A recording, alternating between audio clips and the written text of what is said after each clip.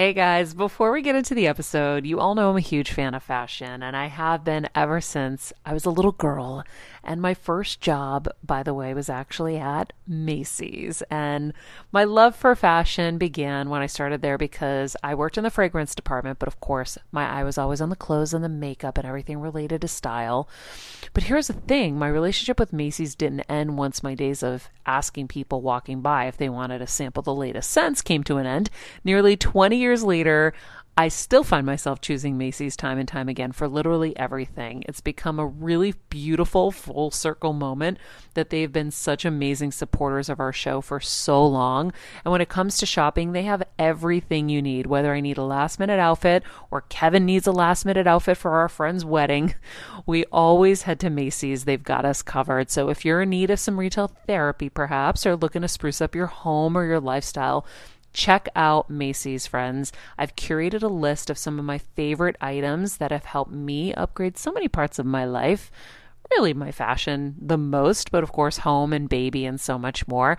So check the link in the description and happy shopping, Hill Squad. What's up, everyone? You have heard us week after week gush about Viome, and I'm going to tell you why it is so important. We've already seen great changes within ourselves once using this product, and it's so easy. And the reason why it's so important is because chronic illness affects all of us in one way or another. It's our loved ones or it's ourselves, and that's suffering from diabetes or obesity, autoimmune disease, depression, anxiety, all of these things that we're learning more and more about, and they're actually starting inside of our gut, and it's oftentimes caused by the food that we're eating. So why Viome is so cool is that it actually tests the microbiome in your gut and lets you know what foods you should be eating and what foods you should be avoiding, and it's just revolutionizing the way that we can be our healthiest selves. And for the first time ever, Viome is now available for $139 for our Better Together family, which is so exciting because it will really change everything that you know about food and what you're eating. So go to Viome.com/together. That's Viome.com/together. They will mail you a kit and you just do this quick little test. You send it back and they give you all your results in the easiest way. And we can't wait to hear how it's benefiting you. So keep us updated. Hey everyone, it's Kelsey. And Jeff, and we are here to tell you a bit about our partner Anchor. We know that you're a fan of this podcast, and maybe you thought, hey, I want to make a podcast too. Well, we have great news for you guys. We want to tell you all about Anchor. It's the easiest way to make a podcast for a few reasons, but to start out, it's free. Plus, there are creation tools that allow you to record and edit your podcast right from your phone or computer. Anchor will distribute your podcast for you so it can be heard on Apple Podcasts, Spotify, and many more. Plus, you can even make money from your podcast with no minimum listenership. It's everything you need to make a podcast all in one place. So, download the free Anchor app or go to anchor.fm to get started. Do it, you guys, and enjoy the show. I'm on a journey to get better, and I want to do it with you. And I'm not just focusing on physical health. I'm focusing on everything: emotional wellness, spirituality, finances, relationships, and so much more. Every week, it will be my personal goal to bring us, the world's leading healers, experts, and game changers, to share groundbreaking secrets and tips to getting better in all areas of life. Getting better isn't easy, but it's a whole lot easier when we can do it together. Welcome to Better Together with me, Maria Menounos. Happy Monday, everybody. Welcome back to Better Together. Because when you know better, you get better. And today is going to be a great example of that. Our quote of the day: only I can change my life. No one can do it for me. And that is from Carol Burnett. And again, very appropriate quote, Miss Steph Sabra, for today's show, because we have an incredible guest on the show. I was sent her book and made aware of her by our favorite hypnotherapist, Ida, and I read it and learned so much, and of course was so excited to have her on the show today because this is a woman who's had cancer a few times and healed herself and worked really, really diligently to discover solutions that weren't necessarily available to her without her doing all of the work to find it. So I am really just blown away at how much work she has done. And she's really created a roadmap for all of us in this book, How to Starve Cancer, to be able to heal yourself as well. But it's a lot of work. And like Carol Burnett said, only you can change your life. No one can do it for you. And it's what I talk about in the medical world all the time. You can't just lay your health over to one person. You have to be an active participant in it. You have to be asking the questions. You have to be doing your own research. You have to be knowledgeable about the limitations of the medical system as it currently stands, and know that you have to carry that burden of the rest of it. Like she talks about in the interview, there's a large chunk that's missing. And the sooner we all realize that there's a large chunk missing, the sooner we're going to get healthier. And take that bull by the horns and do it. And if you can't because you're too ill, you need an advocate that's going to do it for you. How long ago did you have access to this book? Just a couple months ago. Oh. So Ida had sent it to me in a link, and she said, I think this would be really helpful to you. And I was like, I'm chilling. Mom's doing good. I can't read another book right now. I was really like, once I was able to catch my breath, then I was able to focus on my stuff. And so I didn't read it right away. And then my mom got re-diagnosed, and guess whose ass was reading that book? Super fast. And so I think that is the biggest thing to impart on everyone, is that there is a missing chunk. It has been acknowledged by people in the medical community themselves. You heard Dr. Christy Funk talk about it on the show. And so today, Jane McClelland is on the show, like I said. She was only 30 when she was diagnosed with cancer. A few years later, it was stage 4. It had spread to her lungs. 18 years later, she's alive and well and thriving. She's a physiotherapist with scientific training, and she was able to examine and digest hundreds of research papers that went beyond any drugs or therapies offered, and somehow found a new way to treat cancer, one that enhanced the best of both complementary and conventional medicine and starved cancerous cells from the nutrients they needed as fuel. And she also talks about Care Oncology, which is a really great resource for people. I feel like if you're new to this and you need that extra help, like I filled out the forms. I never finished it, but Care Oncology seems like a really great place to start. Yeah. A resource I've never heard about. Yeah. And so the episode is long, so we're going to end our chit chat and get right to it. It is a Skype interview, and we've had Skype interviews before, but sometimes we have the little talk over thing happen, and I apologize for that. I had a couple of coughs. Also, she was in London. She's in England. She's across the pond. Yes. And I'm not trying to scare you. Please listen. And there's a lot of valuable information in there. We're going to talk about chemo brain. We're talking about, of course, exactly what she did. We're talking about her post-chemo plan, vitamin C drips, and how important those are, and how similar and helpful they could be in a way that chemotherapy is. The parallels between psoriasis and tumors. If you have psoriasis, you want to listen to this as well. If you're even type 2 diabetic, her findings were from other ailments that she applied to her cancer. So there's a lot in here that's helpful for a lot of things. So I hope you guys find it useful. I really recommend her book, How to Starve Cancer.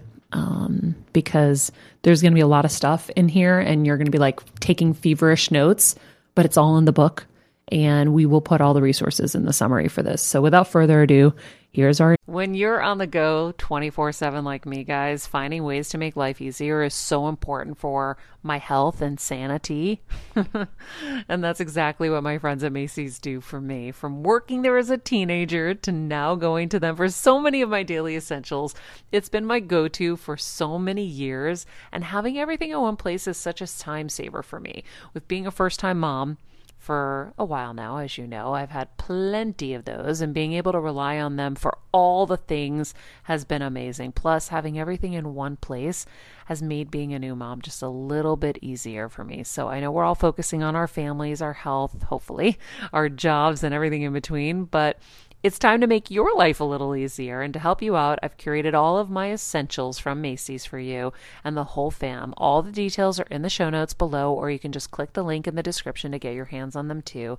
I have some new picks on there, this little bomber jacket, this little black dress. You're gonna love it. Interview with Jane McClelland.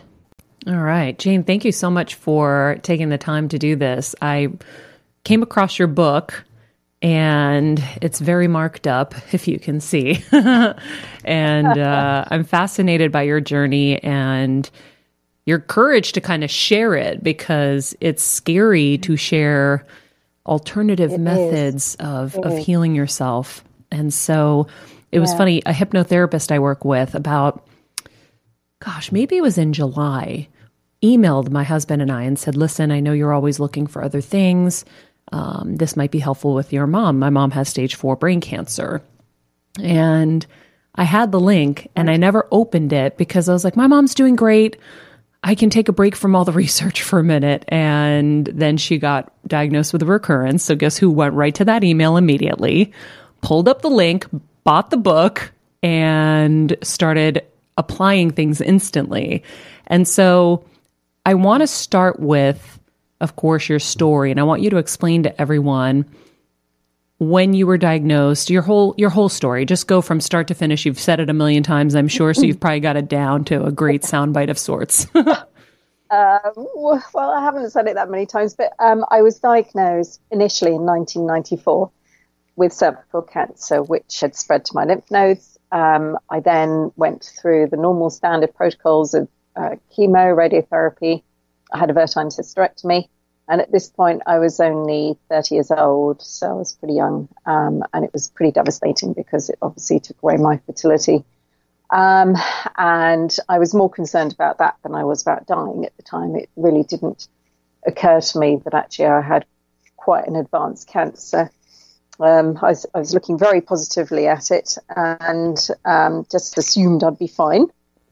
I've been given every impression by the doctors that I was going to be fine. So it was when my mother died in 96 of breast cancer that I kind of woke up a little bit to the fact that actually I was only one stage away from stage 4, which is, as you know, meant to be the terminal stage or the final stage or whatever they like to call it.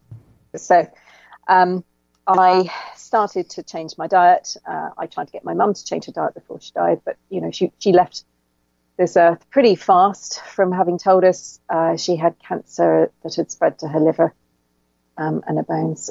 And she was only around for about 8 weeks. So it really gave us very little time. But during that 8 weeks, I did an awful lot of exploring and hunting and trying to find things to save her. And that's when I came across not just the conventional treatments, but I was looking at diet and intravenous vitamin C and lots of things like that. But I didn't implement a lot of that I didn't feel that I needed it at that point. I changed my diet. I cut out dairy, I cut out wheat and meat, things like that. So, and cut down on my alcohol, which has been quite high. And then in 99, I started coughing up blood and took myself into hospital. And they discovered I had a lung tumour in my right lung. So I had a chunk of lung removed, and then I had loads of chemo. But during that time, I already had my head in a different space because I'd realised that, what had been done before was very basic. The treatment I was receiving now was very basic, and I felt that there were so many, the body is holistic. You need to look at the whole body and not just a bit of it as having a tumour. You've got to treat the whole person. And I felt that wasn't being done. So I radical changed my diet. And then I started looking at supplements. And then I veered towards off-label drugs. And aspirin was my first one, obviously, as a very basic, easy to obtain. And then I ended up having a problem with my blood in 2003. And this is kind of a result of the chemo and radiotherapy that I'd had before. And once I got to that point, I knew that the chemo had actually caused it. So any more chemo was not going to be useful for me. The chemo caused the blood issue? Well, I think it was probably more radiotherapy, but a combination of the two. I had a huge dose, and my oncologist was quite clear to me that she was giving me a massive dose because she felt that I was not going to survive anyway. So, and that was from the lung cancer and this blood disorder? Yep. Well, the blood disorder was a result of the chemo for the lung and cervical issues. And what were you doing for a living at this time?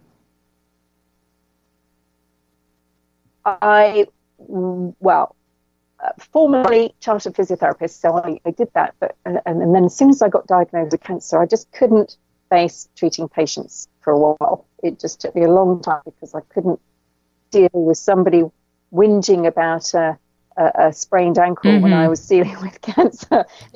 My compassion, I'm afraid, just went out the window. I get it. I get it. So I didn't do that. And I kind of launched myself into, I made a waterproof book that stuck on the side of the bath called Bath Aerobics. And I then later on created some toiletries to go with it. It actually won Gift of the Year. It's slightly different, a pack of sort of beauty, relaxation, meditation, everything sort of rolled into one, and thalassotherapy treatments, which were sort of seaweed-based, very natural treatments. Obviously, I did this, before it was well known to sort of take out parabens and all these things. That's great. But you were in the medical kind of profession, so you dove into your own case, feeling that the regular medical system wasn't enough. I always felt there was a large chunk missing, that it was so basic and that we weren't using the proper cocktails. I could kind of see with HIV, the way things were moving in that field, that they were starting to put together quite effective cocktails. And to me, they didn't exist in cancer. Yes, you have cocktails of chemo, but it wasn't the same. There wasn't the approach to target the metabolism and the abnormal uptake of glucose and things like that. To me, all of that side was completely ignored, and the work of Otto Warburg back in the 1920s seemed to be ignored. Intravenous vitamin C clearly had benefits because it, high doses, it produces hydrogen peroxide, which are free radicals, and these kill off stem cells. And to me, it just seemed ridiculous that we weren't taking advantage of less toxic therapies and adding those in. Well, to me also, I would say that when you think about the regular kind of chemo, radiation, surgery protocol, we're doing all this damage. Why are we not fortifying the body and building the immune system at the same time so that it can handle the toxicity levels? That's what never made sense in my mind, and why I shipped my mom off to Mexico and we did lots of immune boosting therapies. And that's why I believe she's here 3+ years later with stage 4 brain cancer. And so I like how you say it, a large chunk was missing. That makes a lot of sense to me. I like that. Well, yes, it was. And it is. And I've discovered what that chunk is, in my delving into my own case and then delving into other people's cases. The picture has become bigger and bigger, because since 2004 was my last time when I had my markers really high. And I had all these other things going on. But after that point, I started to help other people as well. So I sort of built up a picture of and I knew that the cocktail that I put together of old drugs had really helped me. And I was trying to help other people with cocktails of old drugs as well. And I was, it just built up a bigger picture of pathways, of where things were being blocked, and I've kind of tried to trace the pathways in my book to make it simple. But I mean, effectively, there are three macros in the diet. There's glucose, which is your carb, fatty acids, which is your fat, and glutamine, which is your protein, which are what your cancer will feed off. So those three things are effectively what it will want to feed on. And it can use either of those and it will switch and change depending on its location and the availability of what's around. So it kind of started to make more sense to me when I understood the cancer stem cell a little bit more, and how it differed from the fast dividing cell, which is what conventional treatments treat. So chemo and radiotherapy only get the fast dividing cell. And so 1% of your tumor is a cancer stem cell, and that's the really dangerous one that gets left behind. And it's flexible, it's adaptable, it'll change how it feeds, it will change, it will somehow become resistant to whatever you've done to it in order to survive. And it can just lay hidden, right? Like, I think that's what I read in the book is, excuse me, is it can lay hidden. Like your cancer can be in remission, let's say. Everyone can say you're good, but it's hidden, and then it pops up again later, right? Well, it can stay. It's a bit like a viral infection, which maybe shingles or something, which can go dormant and then just reemerges. Okay, it's very much like that. And there are triggers, and viral triggers can do that actually with some cancers. You see that, and CMV is actually linked to brain cancer. I'm sure you've explored that. I actually particular avenue. Don't know anything about CMV. Please tell me. Oh, cytomegalovirus. That is linked to brain cancers, and valganciclovir, which is an antiviral, is sometimes given to if you have an active. And they should test really to see whether you have whether your mum has got an active CMV going on, because if she does, then the addition of an antiviral will be very useful, and it'll help keep it damped down and suppressed. So, wow, is that like a blood test? Just research you later. I know. Is that a blood test? A blood test? Okay, I'm going to do it. Done. Yeah. I can. All right, friends, let's talk about something we all do. Snack. Trust me, I've definitely overindulged in the past, but as you know, I am focused on my health these days, and I think I found the healthier snack that you don't have to lose out on the flavor, and it's definitely become my go-to. It first came into the house because of Kevin. He was obsessed with Wonderful Pistachios, and then I got addicted, and now it's in my travel bag. I don't leave home without it. It's in our glove compartments because they don't melt. Right now, my favorite flavor is the sweet chili flavor. It feels like some of the naughtier kind of snacks I used to use, where I used to lick my fingers after. Now I lick them and I feel safer. Plus, Wonderful Pistachios is one of the highest protein nuts. Each 1 ounce serving has 6 grams of protein, giving you over 10% of your daily value. That's crazy, guys. So if you're looking for the perfect snack, trust me and head over to www.wonderfulpistachios.com to snag a bag of Wonderful Pistachios. You're going to love them. Send you some info on that if you like. Please do. Yeah. So you were basically your own guinea pig, because at that point, yep, they were telling you were terminal, right? Yeah. And then I ended up having this blood cancer, which again was a terminal, because once you have myelodysplasia or anything like that, on top, which is caused by the chemo and the radiotherapy, there is nothing they can give you or nothing that will cure you. They don't expect you to survive longer than a few weeks, because you've already had that prior treatment, which of course wrecks your immune system. So you are defenseless. So they expected me to be carted off fairly quickly as a result of this. Mm-hmm. But lo, I am still here. So, and the reason for that is because I added in these off-label drugs. So you had the cervical cancer that you did the regular chemoradiation surgery. Then you had the lung cancer, which you had the surgery. Right?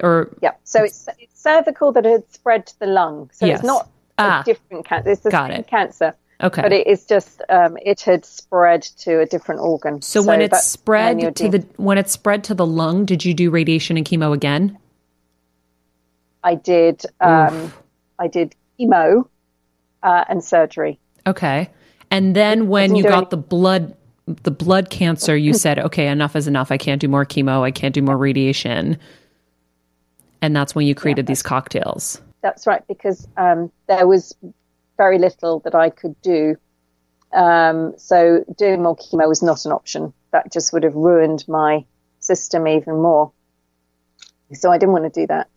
And the only options I could find were, I just trials, dug into research and just try to find anything that might give me a glimmer of hope. Yeah. And when I came across how it had helped put the blockers on certain cancers, it stopped growth factors. I didn't know about it blocking certain pathways which fed the cancer, because in fact I knew it stopped nucleoside salvage, and that's sort of how the cell sort of grabs little chunks of DNA that might be floating around in the area and engulfs it and recreates new daughter cells by using these tiny little chunks of DNA. Because the cancer cell is very, very lazy. If it can get chunks of DNA pre-made, it will use them. It's very efficient.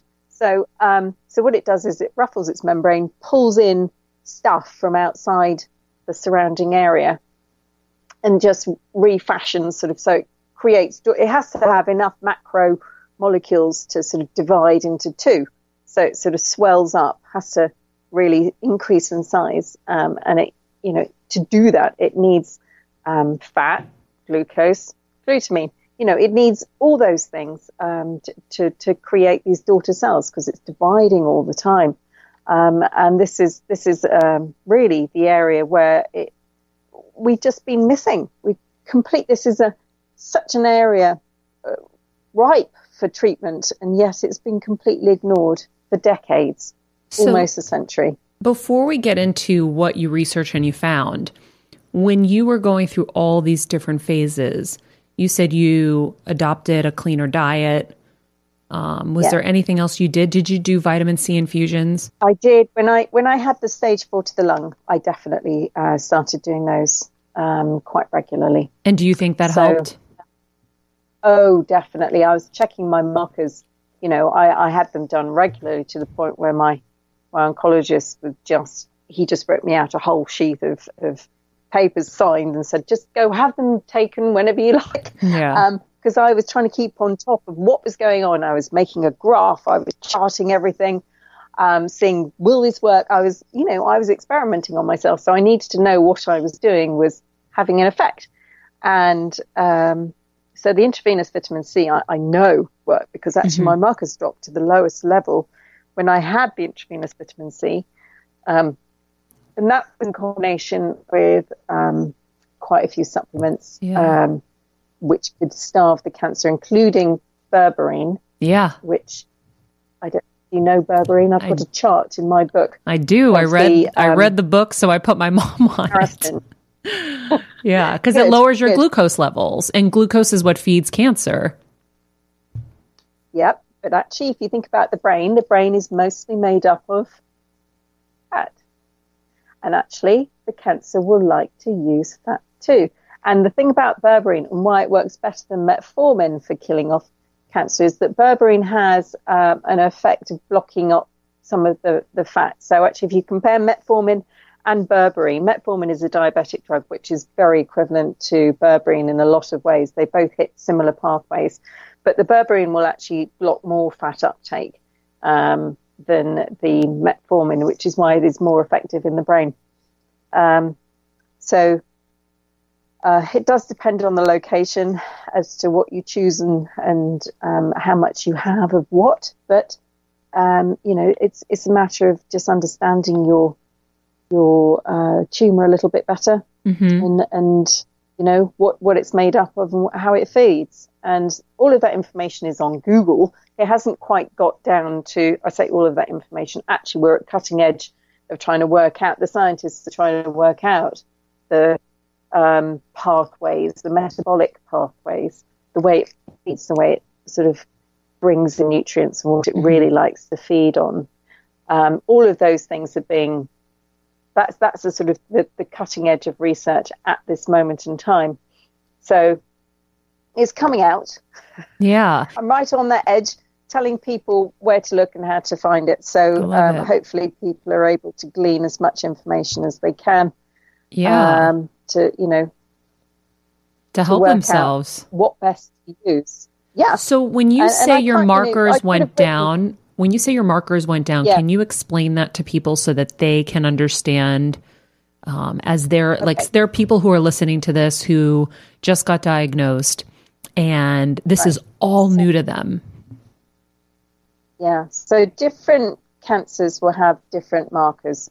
So colon cancer will have a different one to breast cancer. Will have a different one to the one I had, which was squamous cell carcinoma. Now, they're not very good they can't really detect brain. I don't think they have one for brain tumors, do they? I don't believe so. An antigen test? No. So the only thing you can look at with brain tumors is really the LDH, which is your lactate dehydrogenase. But with other cancers, you can look at antigen markers. So this is how the body is reacting to the cancer, and these spike and go up the more cancer you have. So to start with, when I was first diagnosed, they didn't take my markers. They completely ignored that until I had stage 4. They would have discovered I had stage 4 if they'd actually done it a bit earlier. So many things that could have been done better. And you were treated in the UK. Yeah, NHS. And the problem with the NHS is they'll give you all the cheap treatments first. So they'll wreck your immune system with the chemo before you're offered any of the more expensive treatments. So you have to sort of earn the right to have that, by surviving, to earn the right to have the more expensive treatments. So it's all back to front, really. Whereas in the US, at least you get to maybe get on some of the immunotherapies earlier. Like a Keytruda. Pay for it. Yeah, all of that. So, yeah, and that's, some of those things have been shown to be incredibly useful. But for me, those things didn't exist back then anyway. So what I did was the dipridamol, which is one of the off-label drugs that I took, is actually hugely beneficial for the immune system because it's not only good for blocking the pathways, it's an antiviral as well. So it was actually, back in the 80s, they looked at adding it to AZT for treating AIDS. Mm-hmm. So that's, and I knew that I had the HPV virus because that's commonly associated with cervical cancer. And then, so I thought something which was antiviral as well would be a good idea. And you find that actually there's a combination of infectious agents that are normally associated with cancer. It's not normally, just one thing. Mm-hmm. But certainly an antiviral to me seemed to be like a good plan. And then one of the other things I added was a statin. I used lovastatin. No, it's only the fat-loving statins, the lipophilic statins, that are any good. You've got to. I remember my mom always struggling with her hair. It's Frizi Maria, my mom would say in her Greek accent. Diehis, what do you have? I tried so hard to find her products. I wish I could share these products I'm using now with her because I know she would be so happy to finally have good hair days. I've always believed that hair is a woman's best accessory, and with Ouai's new anti-frizz cream, you can ensure that your hair always looks its best without the frizz stealing the spotlight. It's a lightweight cream that not only provides immediate frizz control, but also helps prevent heat damage. And get this, it lasts up to 72 hours. That's 3 whole days of frizz-free, gorgeous hair. Ouai seriously has some of my favorite products for taming the frizz. Pro tip, one of my biggest discoveries is using the Ouai hair oil on the ends of my hair before I dry it. Let me tell you, it's a game changer. Once it's dry, my hair looks so smooth and polished, I don't even need to do anything else. It is incredible. I love it. Frizz-free, up your schedule with Ouai. Go to the Ouai, TheOuai.com, and enter the promo code HealSquad for 15% off any product. That's the Ouai, TheOuai.com, promo code HealSquad. Trust me, you won't regret it. A whole range of statins out there, but they're not all beneficial for cancer. Like atorvastatin. So atorvastatin and lovastatin and simvastatin are kind of the 3 main fat-loving ones, and they're really useful for cancer. And I added lovastatin, and I've come across some research to show that a non-steroidal in combination with the statin was 5 times better at killing cancer cells than on their own. So I added this, it was Todolac was the non-steroidal I use, which is normally used for arthritis. What's it called? So I added that in at the max. Etodolac. Atodolac. Okay. It used to be called Etodolac. There's quite a few, sort of Ketorolac and quite a few, Sulindac. They're a class of non-steroidals that have all of those have been shown to be very beneficial for cancer. But even ibuprofen and Voltarol, those are actually quite useful too. Is it because it's an anti-inflammatory? There is that inflammatory trigger, which is the trigger for every single cancer, and some cancers are more inflammatory than others. For example, ovarian and colorectal are highly inflammatory, and so actually a non-steroidal would be something I would recommend people investigate if they have those cancers. Adding those in, definitely. But for me, I used it because I knew it would attack the blood and get in there and hopefully do its job. But I didn't know I was going to go into remission. To me at that point, I was clinging on, and I just really wanted to buy myself a few weeks. How many years has it been? So 14, 15. So safe to say you did a great job. When you were Sherlock Holmesing this, you were adding the berberines. I know you added doxycycline as well, right? No, I didn't. Doxycycline is something that is used by the Care Oncology Clinic, which is a clinic I discovered in 2015. Okay, maybe I'm doing confusing. A similar cocktail to the one that I use dipridamol, which is an antiplatelet drug. Got it. So they don't use, sadly, the Care Oncology Clinic don't use that one. I wish they did, but they don't. So, okay, that's right, actually. I remember my hypnotherapist sent me the link to Care Oncology as well. So you're a fan of theirs. I am. I think what they've done is astonishing. They've just tried to, in terms of the problem with the medical profession is that they need to have data and they need to have randomized clinical trials. They need to have studies coming out of every orifice before they'll believe that anything is worth its weight, And in that time, everybody dies. And the problem with these old drugs is they are so cheap and they're off patent and nobody can be bothered to run any trials on them because they're not going to make any money out of it. So they just get ignored, left on the shelf. But what Care Oncology are doing is they're effectively asking the patient to fund the study. So everybody pays privately to go and see them. It's not extortionate. In the UK, it seems to be a bit cheaper than the US. So we pay about $450, I think, in the UK, and I think the US, I think it's about $800. Like a visit? So more expensive for a Skype. Got it. Consult. Okay. So they go through everything, and they work out the best combination. Not everybody thinks it's the same 4 drugs and the same dosage. It isn't. There is some variation as to your type of cancer and how much or what you will have of each. And clearly there are some personal medical things that you need to take into consideration. Yeah, well, I'm sure they individualize things much more than the regular hospital would. Yeah. So they try and work out what the best combination for you would be. Got it. That's such a good resource. On results. Yeah, based on results that they're getting so far from patients since 2015. So you would say they're the missing chunk? That is part of the missing chunk. No, it's good to know.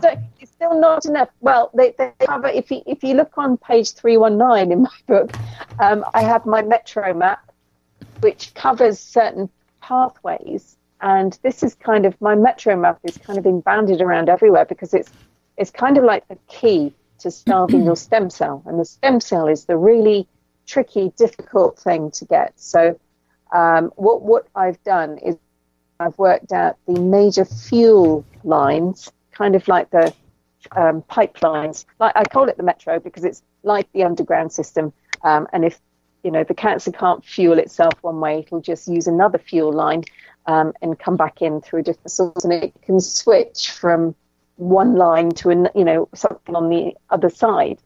So it might not be glucose. It might be glutamine, which is this protein, or it might even be a fatty acid, just to keep fueling itself.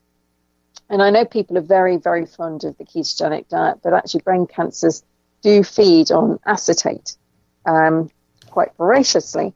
And that is it's a ketone.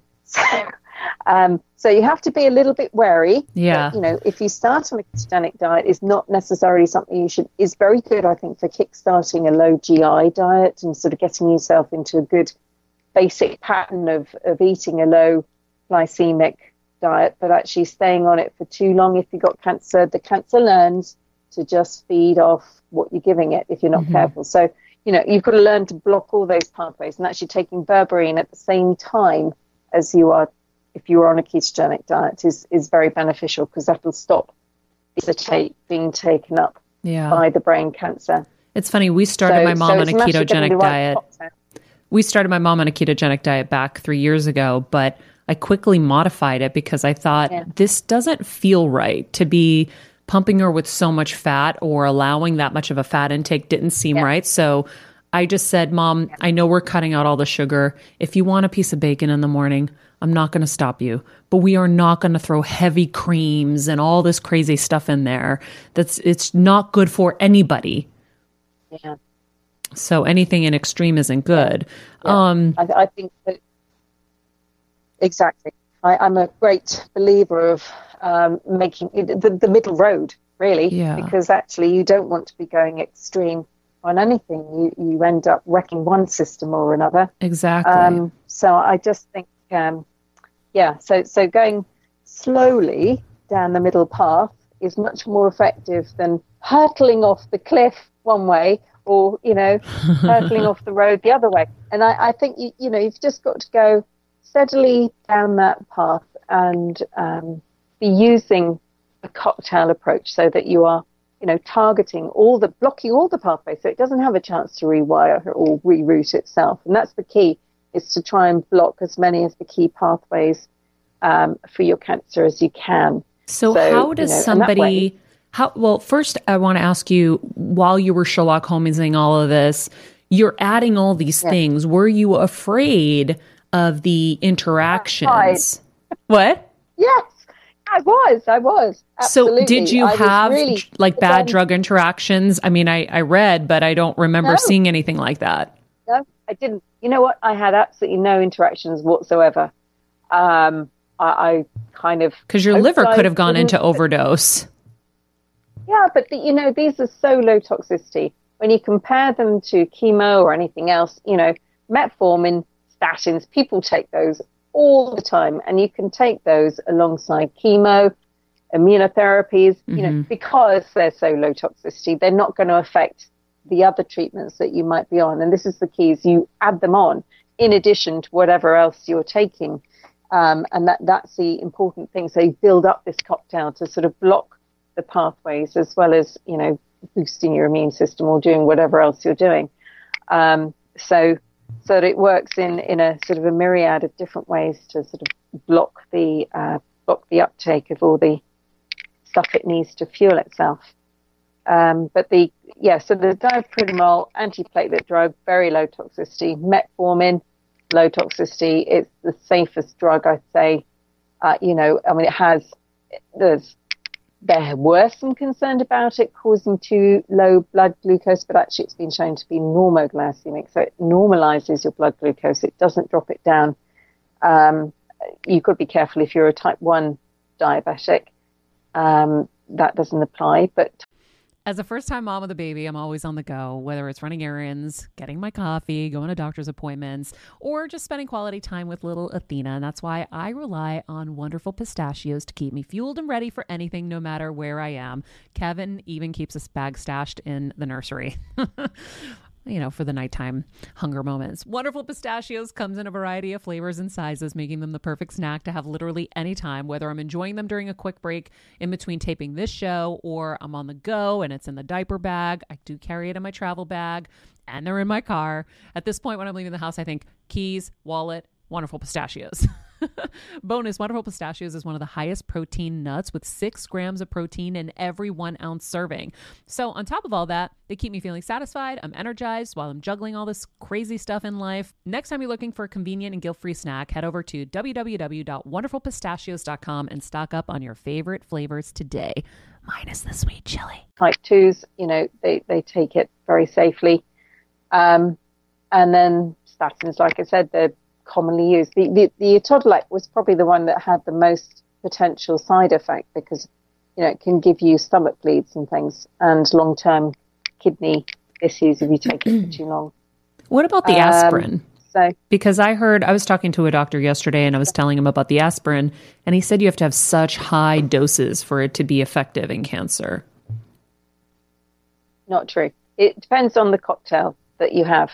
So again, if the greater the cocktail, the less of each thing you need.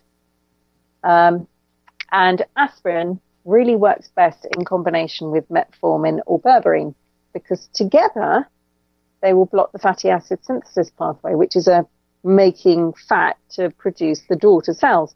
So you actually need to be having both together in order to block that. But if you're just testing aspirin on its own, you won't get that effect. So yeah, you might have to have very high doses to knock off the COX-2, which is the inflammatory side. But that's not really, that's only part of the game. You're missing a really important factor, which is starving the cancer, which is kind of where I'm coming from it. And starving the cancer is the key to actually getting rid of the stem cell. So it's the combination of the aspirin and the metformin, or aspirin and berberine, which was the important thing. So it's combinations, cocktails are the key. And it's not just one thing. If you test one drug, it's like chemo. They use massive doses because that's all they're using. It's mind-numbingly stupid to be just using a huge dose of chemo, whereas they could lower it and be doing a cocktail approach and using a greater number of lesser toxic things in order to achieve a far greater effect. What's a large dose of chemo to you? Well, it's known as the maximum tolerated dose. So it's the amount they can give you without causing toxic lysis syndrome, which is where you get the breakdown of the cancer is so great from giving you chemo that you put your body into sort of toxic shock. And they try and give you just below that level. That's the maximum tolerated dose. And that varies depending on the type of chemo and, your weight and everything else. So, okay. Yeah. Are you for or against radiation? I think it definitely has a place. I think stereotactic or, targeted radiotherapy is a far better option. If I had another lung and chemo... No, you said it's a far better option. Far better than what? The targeted radiotherapy is far better than just, a general blast with the normal radiotherapy machines which scatter everywhere. If you have this 3D machine which sort of fires from all sorts of different angles, you can pinpoint, and each ray has got a much lower rad so that you're actually focusing the concentration of the beam onto just a small area, and you don't get that scatter. Whereas a 2D, which is what they normally use, just gives you scatter that way, and you just affect all sorts of surrounding tissues, and you get fibrosis, and you get, you end up, if you're treating the pelvis, you get diarrhea, and you get, just all sorts of hideous complications. Yeah, I've seen it in the brain. Not fun. Yeah. No. Yeah. Okay. So go back through, for everyone who's taking notes crazily, who I know will end up buying this book anyway and finding it all in here. What is the cocktail that you think is most applicable to most cancers? nowadays, if you have one? Okay. Well, certainly the top two things I would add would be metformin and statins. Okay. I've got a quick, that's my chart. I don't know whether you can see that. I see it, yeah. It looks like an ovary with, it's funny. Yeah. Or would you, metformin or berberine? Because you said berberine blocks more. So why do you say metformin? Well, I say metformin because it's more standardized and you know what you're getting. Sometimes with natural supplements, you don't always know what you're getting, but metformin is a sort of a standardized thing. But having said that, I would also pulse a bit of berberine in there too. And I, at the moment, what I do is I alternate between berberine and metformin.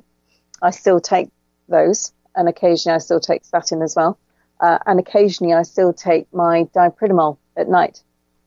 But there are many different things to block different pathways. And actually, there's no standard. I wouldn't say, I give people options on how to block those pathways. For example, aerobic glycolysis, which is this abnormal fermentation process that happens in cancer cells.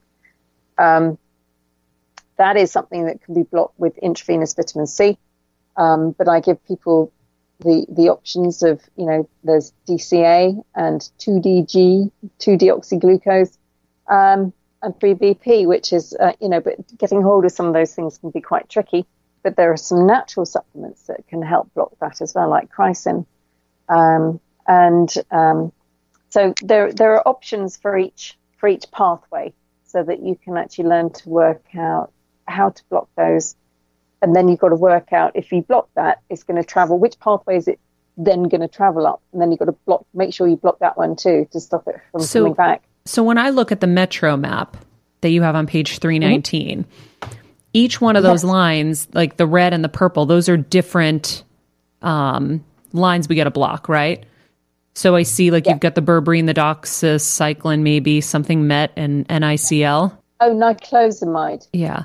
That's a worming pill, an old worming pill that actually has a huge effect on several pathways and some of the cell signaling actually at the beginning that can kind of carry the whole thing through. So are you saying that you have to do one of these lines and then at a certain point switch to another line and then a certain point switch to another line so that... No. What cancer will do is use several pathways together. So all of them will use mTOR. All of them will use insulin. It'll use PPP, the pentose phosphate pathway. They'll all use OXPHOS to a certain extent, and they'll all use glycolysis and glutaminolysis. But the bias changes depending on the type of cancer you have. I say that, prostate cancer doesn't use very much aerobic glycolysis, which is unusual until it's very advanced. So it depends on your type of cancer as to which of those pathways it prefers. But most cancers use the majority of those pathways most of the time. But, it's worth finding out your metabolic phenotype, but you shouldn't get too bogged down. And people do get a little bit worried. Oh, I don't know which one to start on. But just look at the map and just get going and start blocking stuff, because some of these drugs will block many of the pathways. Metformin blocks IGF-1, blocks mTOR, it blocks OXPHOS, and, it reduces glucose anyway. Statins will block the GLUT1, which is the glucose receptor on the cancer. And it'll also stop the mevalonate pathway, which is the cholesterol pathway that it uses to create new blobs of cholesterol on the surface of the daughter cells. So it's a matter of understanding how the cancer cell, it's very basic, really. It's one cell dividing into two. And to do that, it needs fat, protein, carb. And it's just a matter of working out which fuel lines are the most upregulated, but then you need to make sure you're blocking other ones as well. So, so that's why they tell you to stop eating meat, right? Because the protein. Yeah. To be honest, glutamine is abundant in your body pretty much everywhere. It does help to reduce the glutamine amount that's around, but your body kind of the cancer learns to feed off the glutamine as it gets more aggressive generally. Most cancers will start off using glucose. Ovarian, for example, starts off using mostly fat and glucose, but it does use glutamine as well. But then it switches to a predominance of using more glutamine as it gets more advanced. So it depends on the sort of phase of the cancer as to where it is and how it's feeding. Mm-hmm. So it's not a straightforward picture. Yeah. Sadly. Of course. So well, that's why.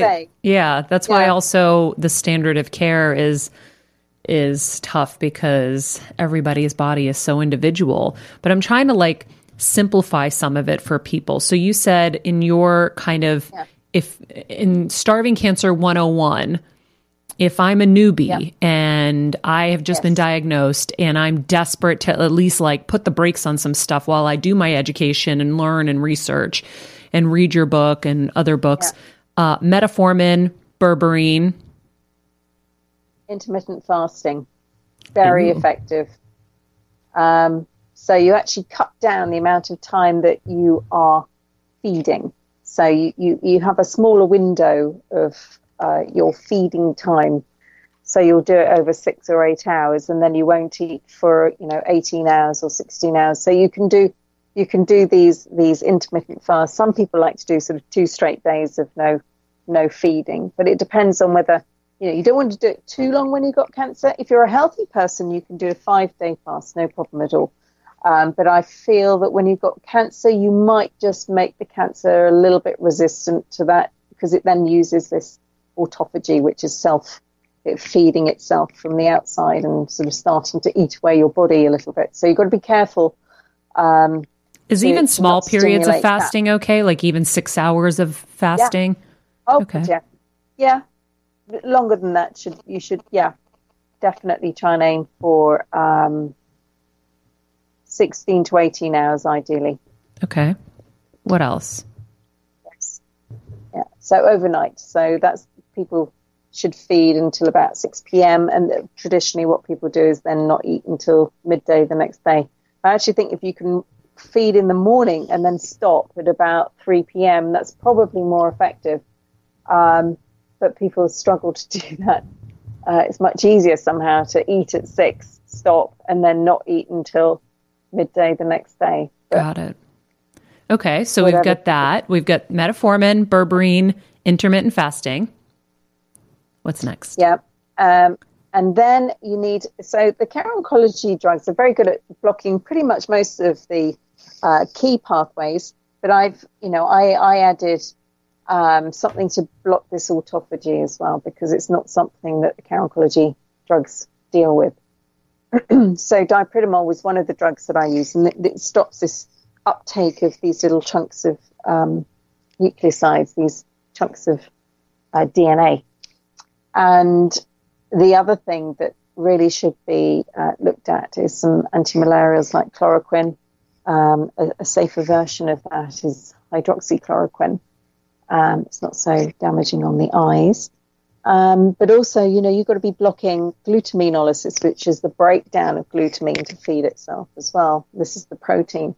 And you need a cocktail to do that, because glutamine is the most abundant amino acid that you have in your body. So you're not going to stop it from being present. But what you can do is stop it getting to the cancer. So you stop the transport, you stop the way that it breaks itself down. So there are steps of glutaminolysis which can be targeted.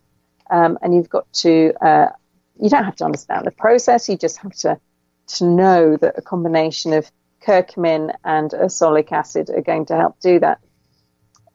So that's kind of key. And resveratrol as well. Those 3 things are very good at helping to block. And green tea stops a lot of the glutamine transport as well, which is why it's so brilliant in every cancer. Mm-hmm. Every cancer needs to, you need to be drinking green tea and taking the ursolic and curcumin and resveratrol. There is potentially a link to sort of estrogen, but I think if you're taking tamoxifen or any of these other things, I think you're absolutely fine.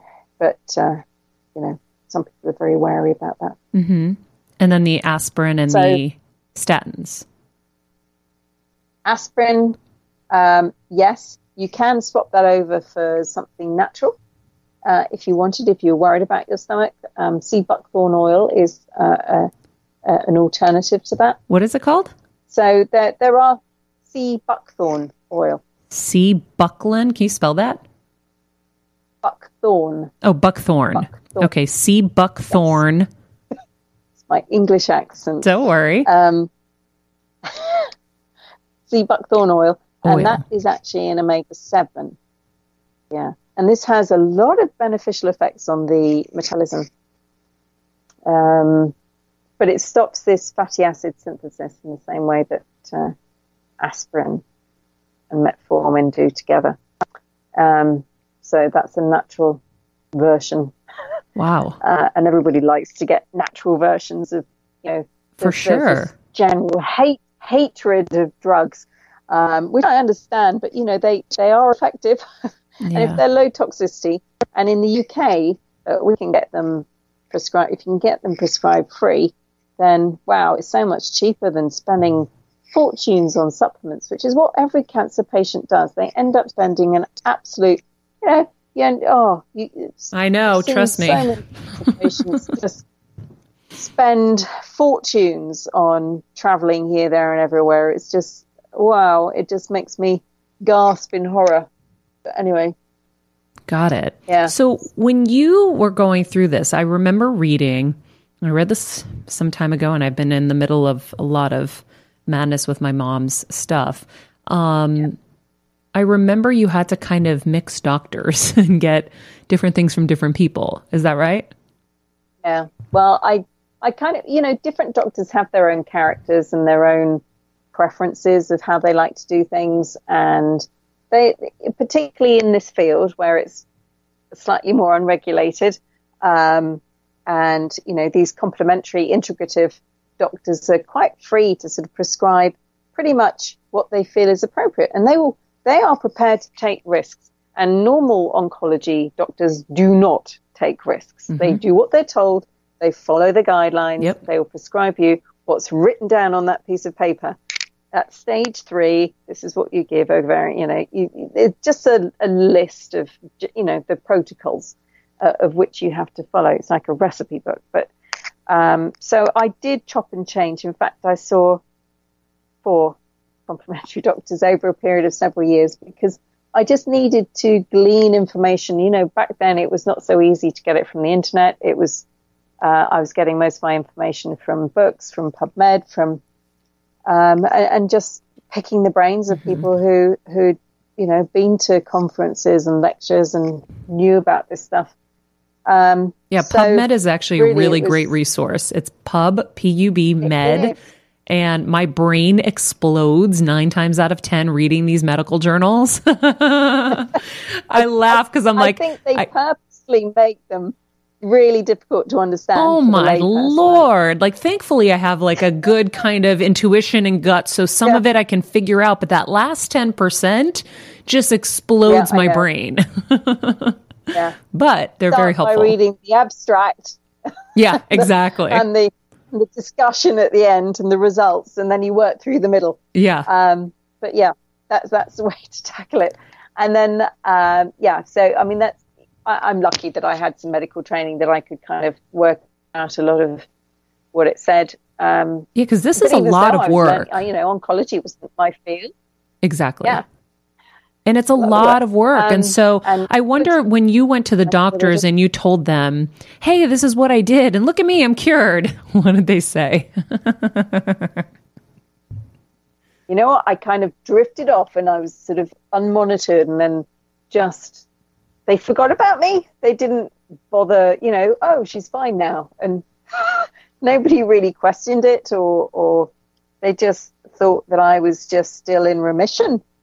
From my cervical cancer, because actually when the blood cancer came back, it was diagnosed through a series of blood tests and various things that were done by the integrative oncologist. And I sent some of these results to my normal oncologist, but she didn't twig it was a new cancer. she kind of couldn't understand why I had these changes in the blood. She sent it off to an immunologist and said, what's going on? Why do we have this deleted P53 in the blood? Why do we have, and I was telling her that I had aerobic glycolysis, which is a marker for cancer in my blood and things, but she didn't twig. I think she was so worried about the cervical cancer coming back. And she probably never had a cancer patient survive long enough to get the secondary blood cancers. So I was an unusual case, I think. And I didn't want to discuss it with her because I knew she would want to give me chemo. She'd feel compelled to try and persuade me to have something. And I just didn't want to have that argument with her. Mm-hmm. So I just let it ride. Well, if she discuss it, if she's not really twigged, I'm not going to be starting that conversation. But I wanted to know more about the deleted P53 and what that meant, what ramifications that had on my cancer. And obviously a deleted P53 is a bad mutation to have. It means the brakes are off, means it can rampage and just be runaway. So, that kind of was an alert that I needed to get going and do something pretty fast. And that's why I decided to take things into my own hands a little bit and find out about these old drugs and then go and beg complementary doctors to prescribe them to me. And I went to different doctors because I didn't want to have the argument about taking all of them all at once. So I started kind of sort of put one from one and two. And then eventually I sort of checked with one of the doctors before I actually took that leap to take the whole lot together. But that was something I felt very strongly that the cocktail was an important and key, and it is key, is to have a cocktail. Which and most people don't. I'm surprised the doctors even knew how those would interact. Oh, sorry. I'm surprised the doctors even knew whether that would interact well or not, because I don't know how many people have ever really done that before. Yeah, well, the BNF, even online now, you can check drug interactions and things. It's quite simple. You can type in the list of things and it'll come out with whether it's okay or not. The doctor I went to the Primol, he had never prescribed it before, but he remembered the research back from the 1980s, and he went, well, I've never prescribed it, but there's no reason why you can't have it. Mm-hmm. Might cause you a few headaches to start with, which it didn't, fortunately, but it does for about 10% of people who take Diprodimol will get headaches to start with, but you can normally push through those for a few days and it eases off. But the statin and they're commonly prescribed medications. You'll find that a lot of over 70s are prescribed those, the ones I've already mentioned. We're probably preventing by this over-prescribing that's going on anyway. We are probably preventing a lot more cancer in the community than there would be already, because actually the combination of just statin and metformin reduces your chance of having cancer by about 80%. Whoa. Which is pretty huge. What is metformin normally given for? So type 2 diabetes. Okay. So it helps. It actually has the most effect in the gut, but it does help the liver and just helps reduce the amount of glucose available. Wow. Okay. I have a couple last questions I want to get to with you. First, what does your cancer-starving diet look like? Yeah.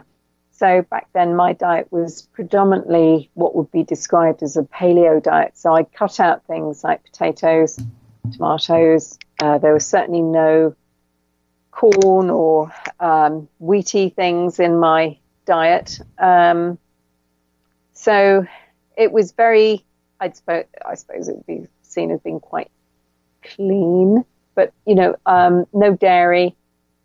Like none. The choices... Yeah, none. Well, I did occasionally have a bit of Parmesan. Okay. And occasionally a tiny bit of goat's cheese and then a tiny bit of yogurt, but really very, very rarely. Okay. That was a special treat.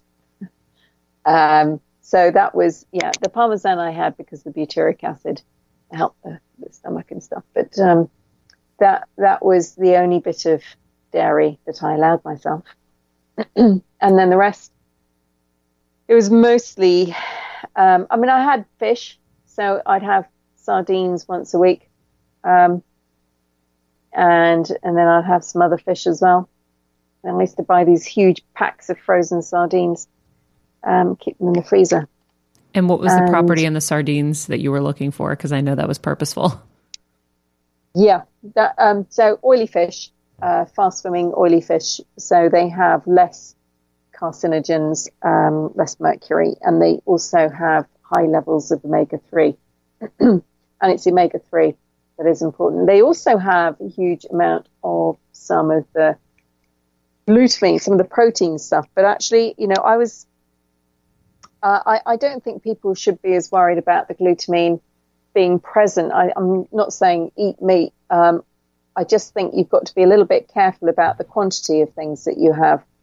And I certainly think that fish is a far healthier option than meat when you have cancer.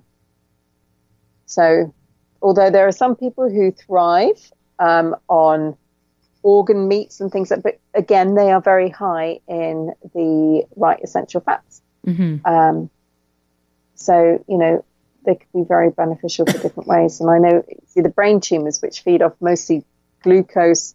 Well, it's interesting because brain tumors can actually feed off glucose and fat, or there might be a bias towards glutamine and fat. And what diet works for one brain cancer patient won't necessarily work for another. There seems to be a split between the type, the IDH1 and 2 mutations seem to have a bearing as to which way they veer. So there are all sorts of different. Do you know the IDH? I don't. Mutation. No, okay. Another thing to look up. IDH mutation. Yeah. So how does one find out what theirs is? Is it through the MGMT report? You should have that in the report, or they should have done some testing on the tumor. Yeah, that's the MGMT report. Usually, well, that one tells you whether you're going to respond to chemo or radiation. I don't know how much more detailed it gets. I think it tells you other off-label drugs that could be beneficial if the time comes and you need it, because I remember there was some of that. You see, why wait? Some of these off-label drugs are, unless they're really toxic, and I'm not talking about the toxic ones. I'm talking about the old off-patent, forgotten ones. There's no point waiting to add them in. Your body, your brain needs to have those pathways. If you've got a tumor in there, you need to have the abnormal pathways blocked off so that you can actually just function normally, but just starve the cancer, because it is starving the cancer cell rather than starving the rest of you, which is why I kind of called my book How to Starve Cancer Without Starving Yourself, because the drugs actually do that. They will actually target the voracious feeding of the cancer cells and actually allow your healthy cells to operate normally. So that's the basis of my approach. There was something else I wanted to ask you about, and that was there was a parallel between psoriasis and tumors. Well, it was when I was researching for my particular cancer, I had a keratinizing tumor. So my oncologist had told me it sort of produced keratin because that's what you have on your skin, and mine was an epithelial, so a surface cancer, and it had keratin in it, and all the daughter cells had keratin, so it needed to produce keratin. And I thought, well, I'll find something that helps block, and keratin is kind of a runaway disease like that is kind of, I thought was similar to psoriasis, but the psoriasis was obviously not malignant, but it was a rapid proliferation of skin cells, red and inflamed, all of that. So I thought, well, I'll look at treatments for that. And that's when I came across the berberine. And then it said it had these anti-cancer effects and that it reduced glucose. And it had all of these benefits of anti-inflammatory. And I just thought, wow, this is a biggie. And I knew nobody at all. And that was in 1999 when I discovered it.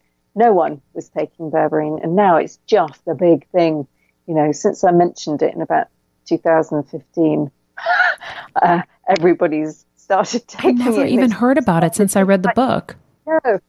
Well, it's until I read the book. Chinese whispers. But berberine is, I don't think Big Pharma want people to know about berberine because it would stop people getting sick quite a lot. Yeah, well, for someone like me, who's always butting up against type, my A1C levels are going higher and I'm in pre-diabetes, and my dad's type 1, my brother was type 2, then went type 1. I have to watch it so carefully. I was like, I probably should be adding berberine into my diet.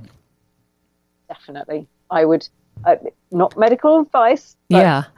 But it sounds like someone with psoriasis would too. Yeah, absolutely. And I know a lot of people listening are probably suffering with that. That's why I wanted to bring it up. Yeah, and it helps with weight loss as well. So it's an all-round win-win. Wow. Okay. So, it's a really fabulous supplement. And it's traditionally been used in Chinese medicine for thousands of years, but they were using it mostly for GI, gastro upsets. And it was only by chance that they discovered, because they were testing these patients with berberine, trying to see how it had an effect on the gut. And some of them had diabetes. And after they'd eaten, the glucose levels were normal and they couldn't work out. And then they realized it was the berberine that was having this effect. Wow. So, yeah. The other thing I want to ask you about was the similarities and I guess the differences, but I'm more excited about the similarities between chemo and high dose vitamin C. Right. Well, they fit into where I would call my kill phase. So starving the cancer stem cell is one way to kill off your cancer. It takes a bit longer. But if you have a fast, aggressive cancer, you may want to be adding something just to kill off those fast dividing cells as well as, the rest of the cancer as well. So both of those fit into what I would deem a sort of a kill phase. So you've got starving and then a pulse of kill. All right. And chemo is normally a pulse of kill. And intravenous vitamin C at a high dose will give you that hydrogen peroxide, which produces free radicals that will damage the cancer cells selectively, unlike chemo, which is far more of a sort of, multi-targeted blunderbuss approach. You will get this more selective cancer kill with the intravenous vitamin C. Wow. So, yeah, it's a very effective, but it can be expensive. And, you have to do it for an extended period of time, really, to get the best effects. Or you do it for maybe a week. Every day or something. Yeah, I mean, to me, that would be an ideal scenario, but I don't know anybody who does that. Just to really, give it a good hit for a week. And then maybe 3 weeks off and then do it again. And you can add the intravenous vitamin C between.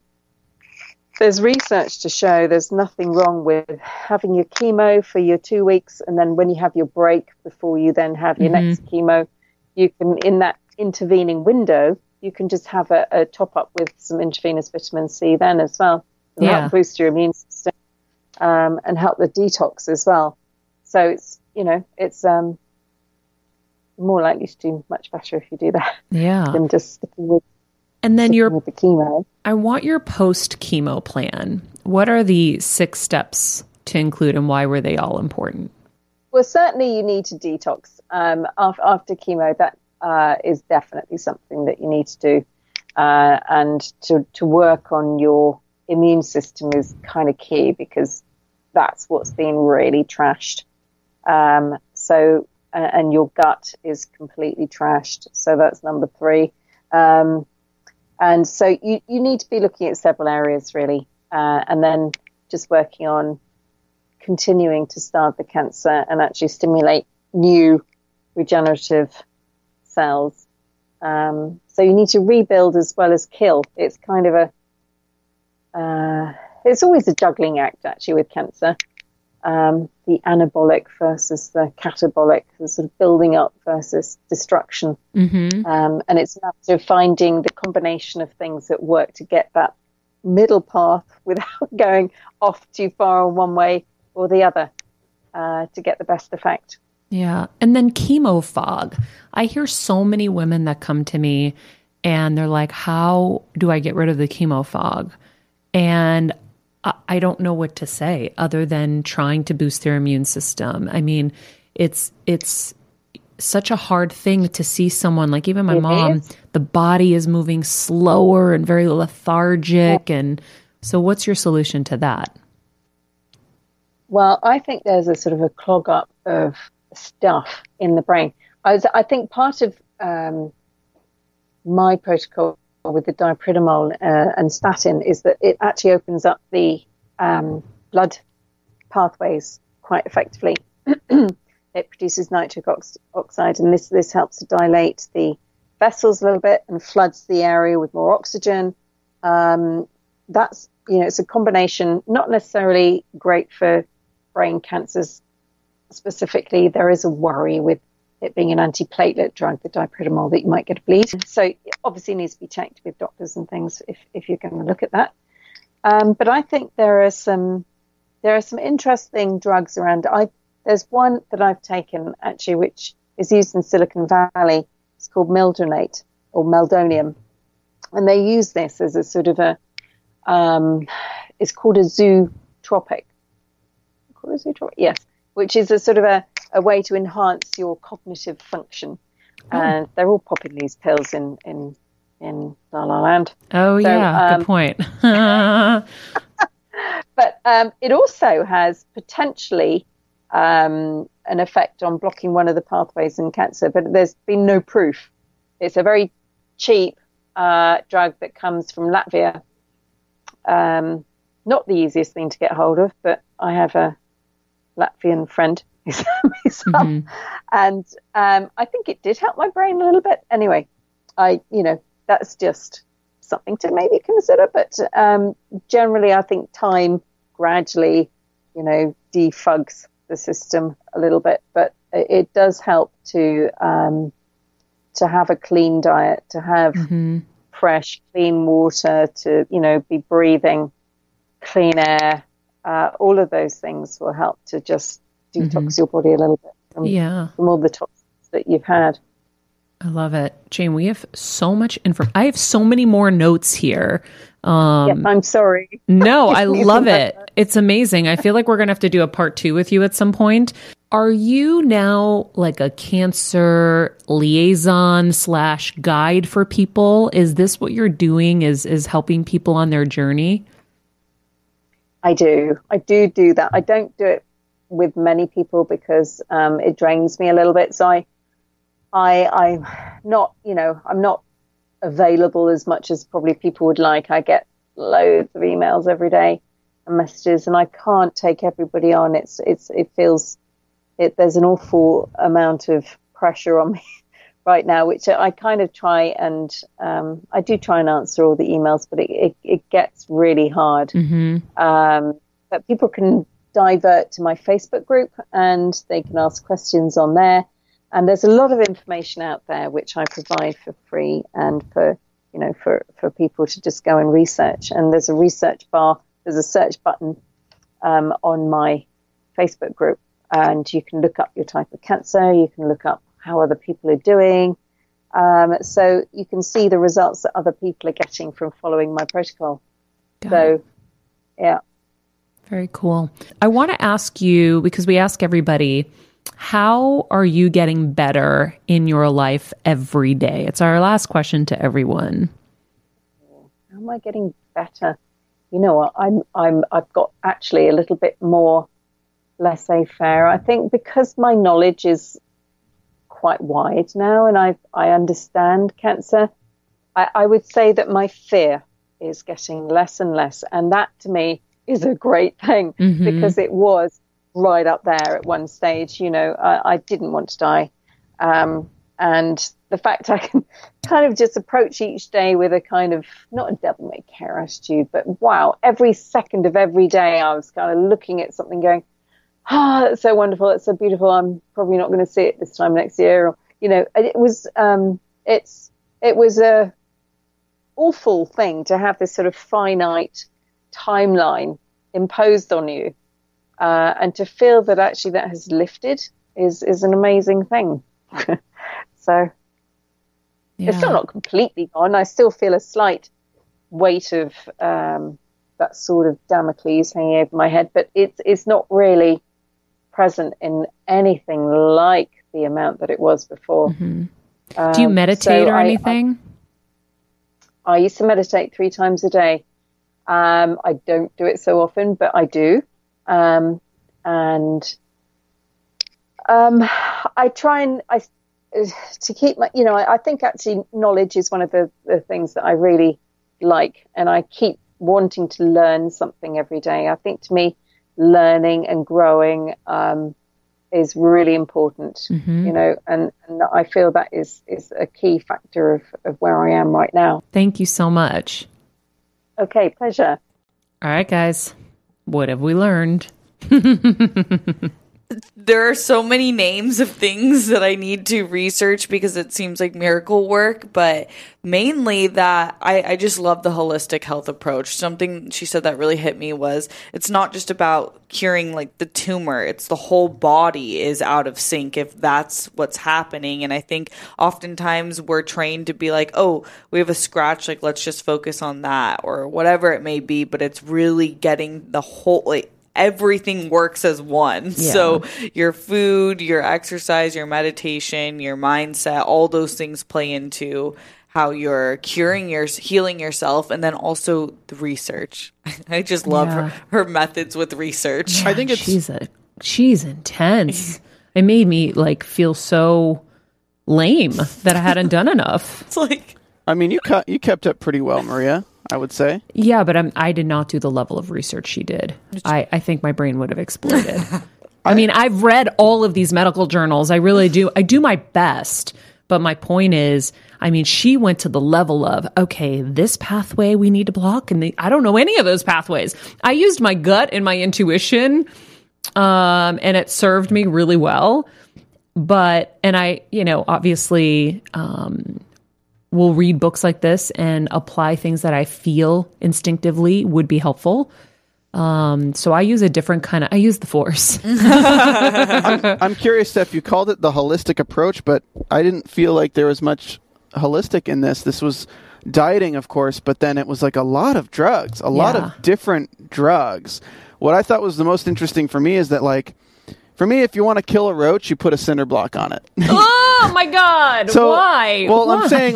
I'm saying like, there's no question that is going to be killed. Yeah. So the approach that a lot of doctors have is the same: is you don't want the cancer to return. You want to throw a cinder block on that roach. You want to blast it out of your system. But that roach is next to like other like important organs. Yeah, the roach is next to your golden Rolex and possibly the keys to your car. Yeah, and your brain. But it was interesting to hear that her take is, instead of just blowing up Switzerland, it's like you go at it from different approaches to completely starve it from everything it needs, and you attack it you poison it, cut it off from food. It's like you're torturing the cancer to death instead of just like hitting it with one poison and hope it takes it out. Yeah. Which I thought was pretty interesting because it's kind of like a strategic approach. Yeah. As opposed to just, let's use a hammer on an egg.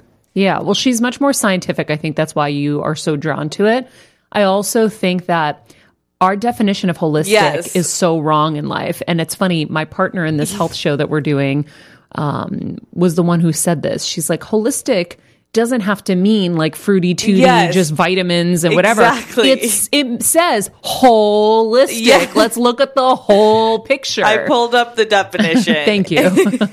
It's characterized by the comprehension of the parts of something, that they're all interconnected and inexplicably intertwined with one another. Mm-hmm. So when I mean holistic, and I'm sure we're on the same page right now, I mean like you're getting after everything because we are one moving body and everything is affecting everything. Yeah, but I think I had a bad definition of it prior too. Oh yeah. Not that I didn't believe in it. I mean that we were over here and they were over there, right? Like like they were missing something, which they are missing something in a sense. We know that there's a large chunk that's missing from the medical community. What they're doing is great, but they need to fortify the body as well. So I looked at holistic a little differently. And then my partner was like, Maria, it means looking at the whole picture. And that's the problem with the medical community. They're just looking at that brain tumor. They're not looking at everything else around to see what could be contributing to this, what else could be going on that we need to deal with. Anyway, go ahead, Stephen. Well, I'm just curious because this is the second time we've dealt with words and a dictionary, and it's it's 2019 where words that used to mean something have new definitions, and holistic has a pseudoscience definition. It is not a word that you hear and you think scientific. So why does the community of people who prescribe to this but also apply Western medicine and subscribe to the literal definition not create a new term for it? Because if somebody walks into my office or wherever I am and I'm sick and they're like, well, let's take a holistic approach, I'm like, you're fired, I'm going to a doctor. Yeah, so because you're thinking it's just going to be fruity tooty stuff. Exactly. Yeah. So this is the same with like the energy things, like where it's like people talk about energy, but what they really mean is like the different things that are affecting people. And I'm just wondering, like, why don't we should create the new word for this, because holistic doesn't cut it. I like it. So why don't we have a little lunch session somewhere and we come up with the new word? I think we should. We're better together, guys. The three of us. We'll just put our heads together. Actually, Kevin's really good with titles. We'll invite Kevin too. We practice improvement medicine. Yes. Ooh, improvement medicine. Because it takes from everything. That's one idea. One idea. We'll look at this, but I think it's really important, and I just love the way she attacked it, and I love that she's sharing all of it with everyone. Yeah, she's a badass. Yeah. So anyhow, I hope it was helpful to you guys. Thank you for joining us as always right here on Better Together. Help us by rating, commenting, subscribing, please. We love hearing from you. As I tell you every week, it lights up my day when I see your comments. So thank you so much. If you love the show, tell a friend. I think the biggest thing that you can do as someone who is listening to the show and benefiting is to share it with people so that they can benefit as well. This isn't just like a celebrity interview show where you're like, oh my God, that was so fun and entertaining. And this is helping you. And if it's helping you, share it with someone else that it will help too. So let's pay it forward. Yeah, we want to keep growing it, growing this community in this space where we can learn and grow in every area. And that's part of the reason we have the major reason we have the Patreon and why we're really wanting to grow that so that we can eventually make this podcast version ad-free. We would love an ad-free space where we can just provide info with just us and our experts. Well, we're doing like 3 hours a week on the Patreon. Like we have so much content for you guys on there. Yeah, absolutely. And you guys can help direct us as to what you want more of or less of. So we will listen to your feedback for all of that. But as Steph said, we did launch a Patreon recently, and we are hoping to make this show ad-free completely. So the more of you that join in, the quicker we'll be able to do all of that. Although I will say Steph and Steven do really great ads. I really enjoy your ads. When I listen to the show as a fan, I'm like, man, they're really fun. So they do a really great job of it, but we want to remove them. we want with their heads. Less airtime. Yes. We have to replace the ads with the ad for me. It's a 29-year-old single man. Oh my God. Oh boy. On that note, if you want to join our Patreon, go to patreon.com/join/Maria Menounos. This will be in the summary, of course, so you can go in there. If you want to email us and give us any feedback or thoughts, bettertogether@gmail.com. And then if you want to buy the book, How to Starve Cancer, you can visit www.howtostarvecancer.com. Very simple. Or you can check out the How to Starve Cancer Facebook page as an extra resource. And if you just type in How to Starve Cancer in the search bar, it'll provide all the links in the summary of this episode. So Facebook.com or howtostarvecancer.com. Yeah, we'll provide all the links, but there you go. It's really easy to search, and you'll also have it right in front of you. Simple, simple, simple. Meanwhile, follow us at Maria Menounos, at Jane_McClelland. at Steph Sabra, at Stephen Lemifero. And remember, be nice people, make good choices, and be present.